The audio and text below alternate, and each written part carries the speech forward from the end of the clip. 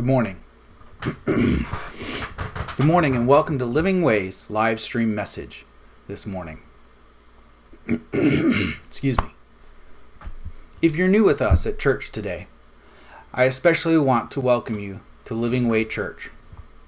We're so glad you're here. To celebrate, we love to pledge a $5 donation on your behalf to a charity of your choice. This is something new we're doing here at Living Way Church, and it's a really simple process. Simply head to TLW, the Living Way, TLW.church, and click on the I'm New card. From there, fill out the form, and we'll send you an email asking which charity you wish us to donate to. And that's it. So again, you can take out your phone right now. You can do this right now. Head to TLW.church, fill out the I'm New form, and we'll pledge that $5 donation before you leave church today. I would like to start off this morning and say that I am so grateful to be with you this morning.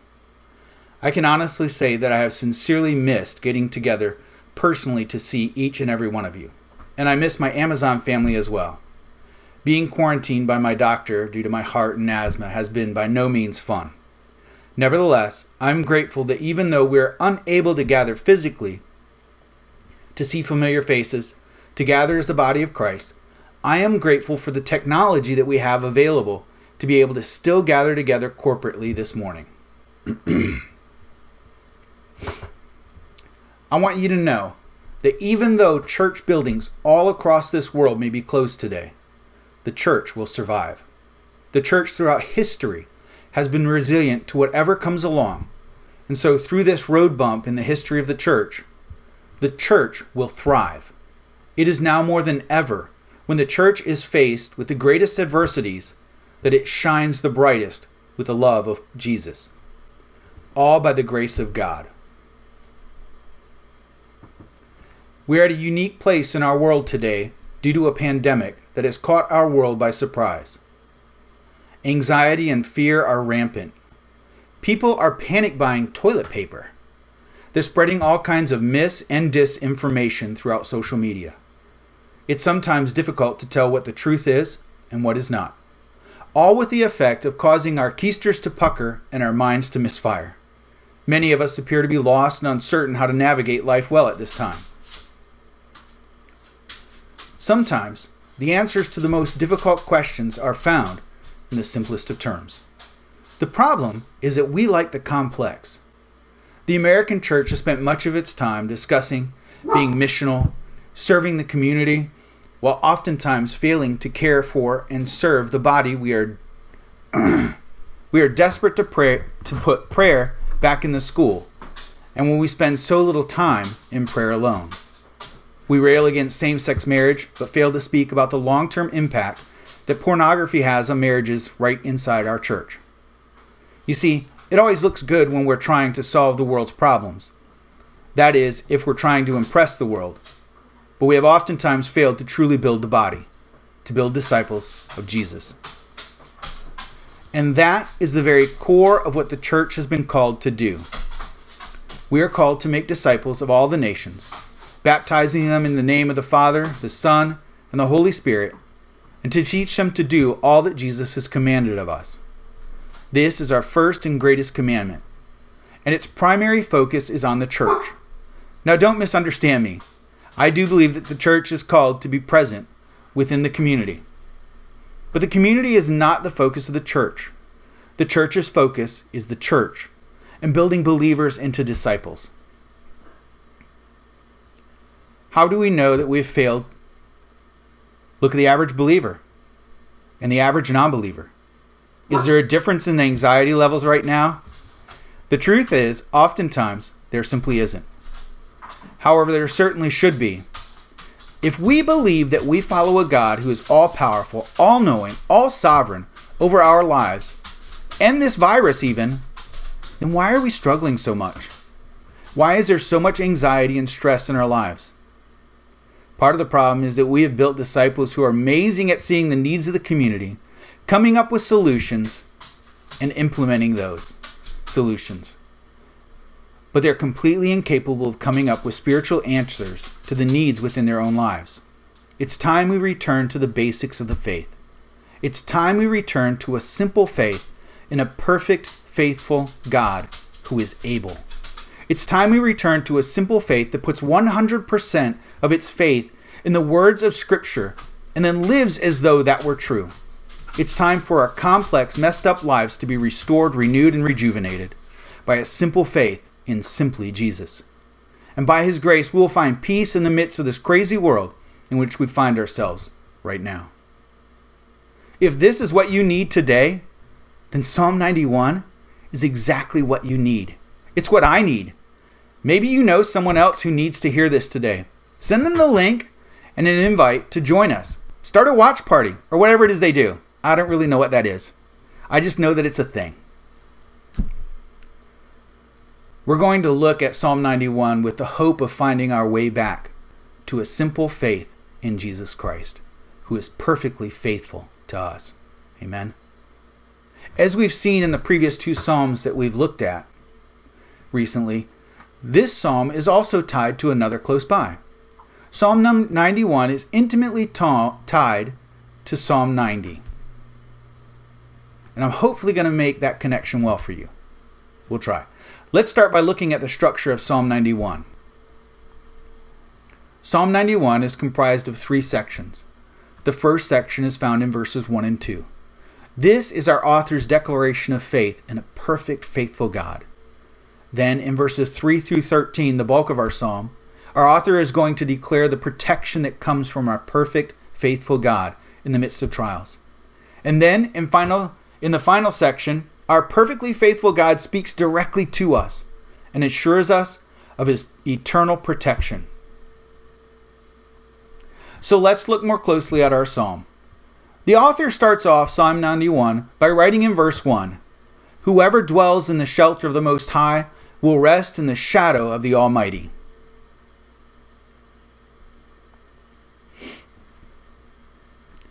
Our author begins with this idea that God is a dwelling place, just as He did in Psalm 90, where He writes, "Lord, you have been our dwelling place throughout all generations."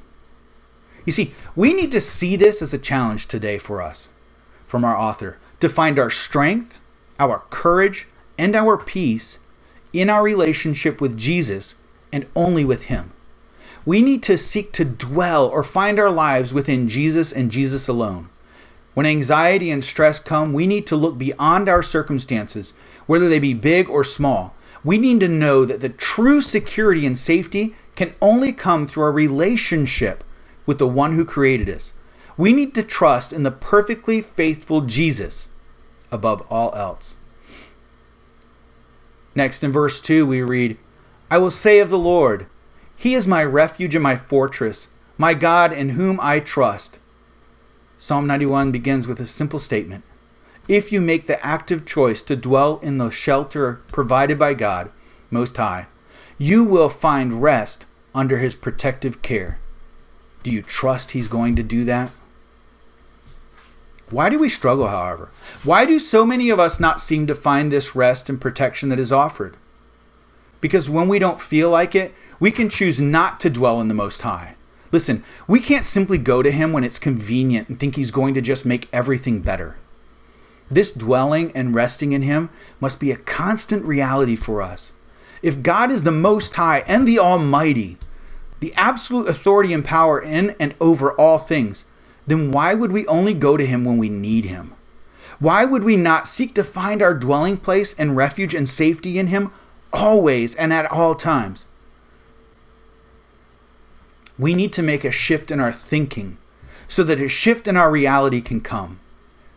We need to stop seeing our relationship with God as brief moments in time when we're at church or praying or reading the Bible or speaking to Him when we need something. He is ever present, always with us. Everything that we do is either building our relationship with Jesus or getting in the way. Every decision we make, every thought that we have, everything that we say, we need to realize that we are at all times dwelling in the protection of our perfectly faithful Jesus.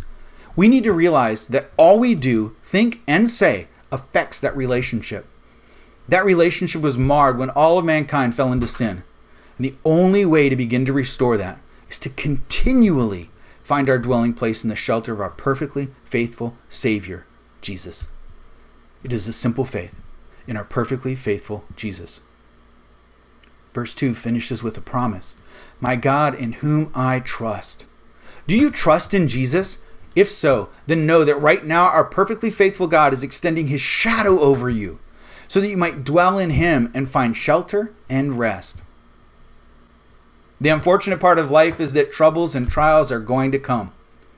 In verses 3 through 13, we see that. Our author presents all kinds of troubles that would have possibly befallen people during this time, the time of this writing.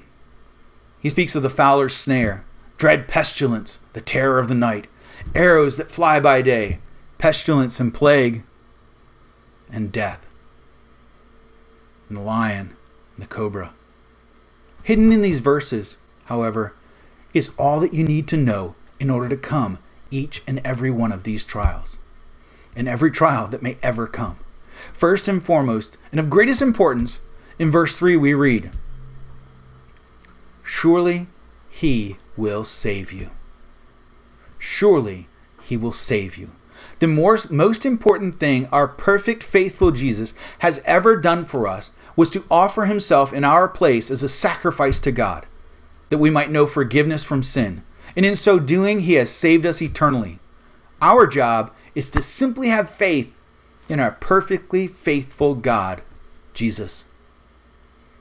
Verses 8 through 10 are perhaps the most difficult for believers to grasp, and unfortunately are oftentimes used by unbelievers even as ammunition to throw at us and to poke at our faith, and in the end, unfortunately, to solidify their own unbelief. The problem for us is that sometimes these verses can be difficult and may even cause us to stumble in our own faith, particularly in the face of adversity and uncertainty. So let's look at these verses. You will only observe with your eyes and see the punishment of the wicked. If you say, the Lord is my refuge, and make the Most High your dwelling, no harm will overtake you. No disaster will come near your tent. We have a problem, right? Our author seems to be implying that the one who trusts in our perfectly faithful God will not run into any trouble whatsoever. But we see otherwise. We are left with two questions. Is our faith lacking, or is it the faithfulness of God that is lacking? Well, perhaps the problem is that we're not asking the right questions, or we're misunderstanding the passage. If we look at the whole of the passage, we've already mentioned all kinds of troubles that may befall a person. The author's already recognized troubles are going to come. So what is our God trying to say to us? Unfortunately for us, the direct intervention of God into human history is shrouded in mystery. In Daniel 3, Shadrach, Meshach, and Abednego are about to be thrown into a massive fiery furnace by the king, Nebuchadnezzar. This is how they respond to the king concerning this in verses 16 through 18. It's important for us to hear these words because it helps us to understand the passage we're looking at. Shadrach, Meshach, and Abednego replied to him, King Nebuchadnezzar, we do not need to defend ourselves before you in this matter. If we are thrown into the blazing furnace, the God we serve is able to deliver us from it, and he will deliver us from your majesty's hand. But even if he does not, we want you to know, your majesty, we will not serve your gods or worship the image of gold you have set up. In the case of these three friends, Jesus intervened and saved them from the midst of the fires. We know that Jesus intervenes at times in the lives of those who place their faith in him. But when and how he chooses to intervene is entirely to his choosing and is only controlled by his sovereign purpose. No amount of prayer or cajoling will move the heart of God to do something that runs contrary to that purpose. Sometimes troubles and trials fulfill his purpose, even the death of someone. Jesus' death is a perfect example of this. It was necessary for us to be forgiven for our sins and ultimately saved us to eternal life. If God's own Son's death could be used to the benefit of God's creation, could he not choose to bring about the death of one of us if it meant greater benefit for us and for his creation and for his church? It is not uncommon for believers to have come to faith through the death of a loved one. The point of this passage is that whatever comes our way, we have but a simple faith. And a simple faith in a perfectly faithful God will look like a mountain of faith to this broken and hurting world in the face of adversity. A simple faith in a perfectly faithful God is able to find peace and rest in all circumstances because we know that Jesus is faithful to us. Jesus says in verses 11 and 12 that he will command his angels concerning us to guard us in all our ways. They will lift us in their hands so that we will not strike our foot against a stone.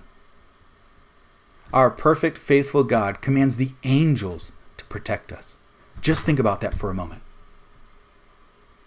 His love for us is so extensive that he commands his angels, spiritual beings, all powerful almost, to protect us. We have an army of angels at our back. All we need is a simple faith in a perfectly faithful God. Then in verses 14 through 16, we have a shift in the speaker. It is no longer the author that is speaking to us, but rather it is our perfectly faithful God who has chosen to now directly address us. He says, "Because he loves me, says the Lord, I will rescue him, I will protect him. For he acknowledges my name, he will call on me, and I will answer him. I will be with him in trouble, I will deliver him and honor him. With long life I will satisfy him and show him my salvation." It is absolutely amazing that this psalm of a simple faith finishes with the most spectacular event. God himself addresses each one of us directly. These words of assurance come directly from the lips of our perfectly faithful God, Jesus Christ. Our perfectly faithful Jesus promises in these last several verses that he will rescue us, he will protect us, he will listen to us and answer our prayers, he will be with us, he will deliver us and honor us, and ultimately that our perfect, faithful God will give us not simply long life, but eternal life through the salvation brought about by the sacrifice of our perfectly faithful God, Jesus. And he does this not only because of all the chaos and craziness in this world, but more often than not, he does this because of what we bring into our own lives. But we have a perfect, faithful God, regardless of what we do. A simple faith. 2 weeks from now begins what is commonly called Holy Week. First, we'll celebrate Palm Sunday in 2 Sundays, and then culminating that week, the following Sunday from that, with Easter, when we celebrate the risen Jesus.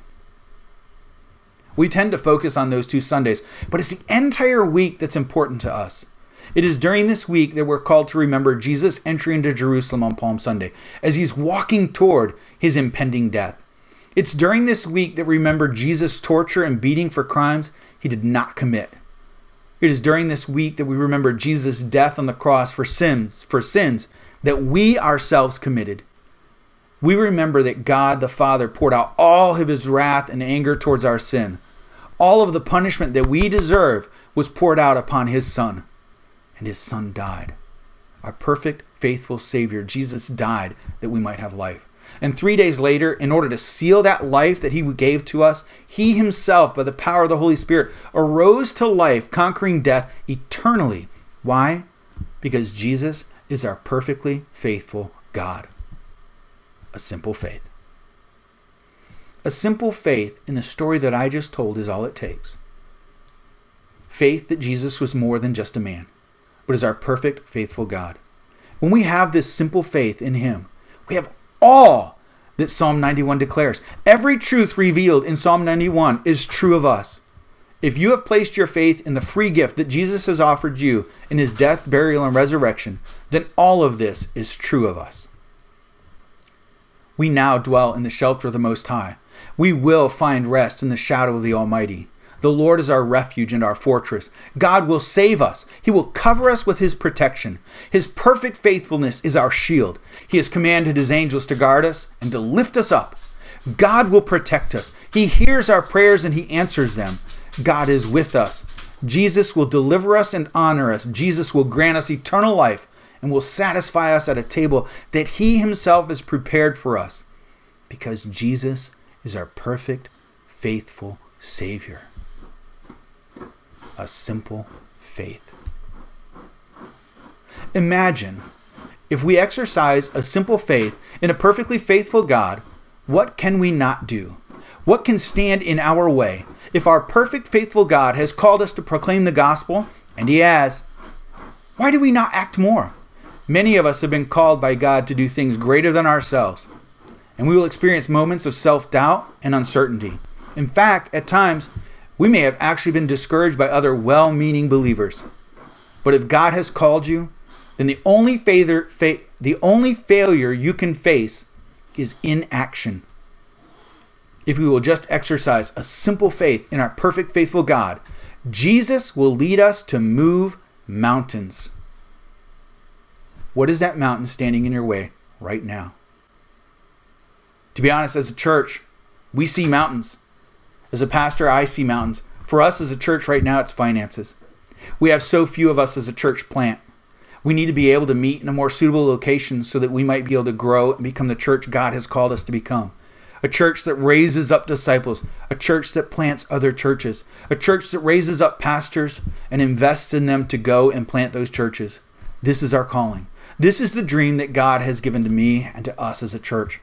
And at times, there appear to be mountains, but our God is perfectly faithful. And in this time, we know that he will move that mountain. Maybe you're part of that. I don't know.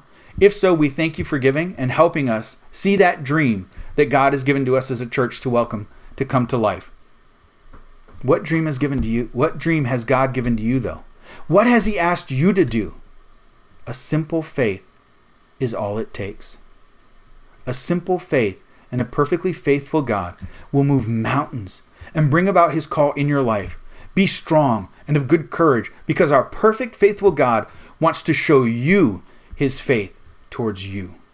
A simple faith in our perfect, faithful Savior, Jesus, is all it takes. Let us pray.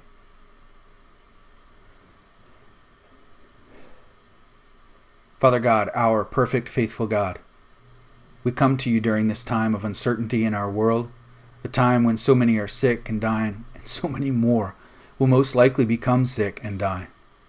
We come to you today because so many of us are unsettled.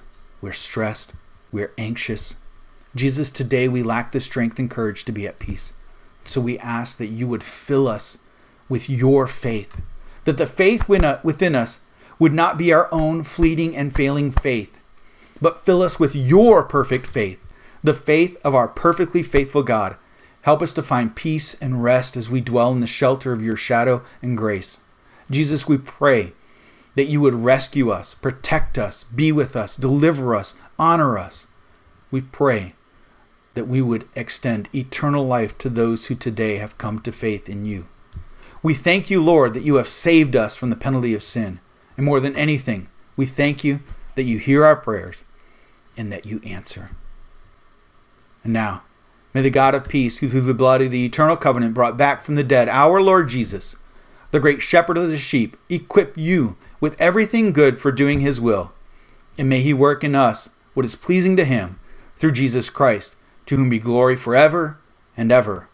Amen. Go by the grace of God, knowing his peace and rest that comes through the faith of our perfect, faithful Savior, Jesus Christ. Amen, and thank you.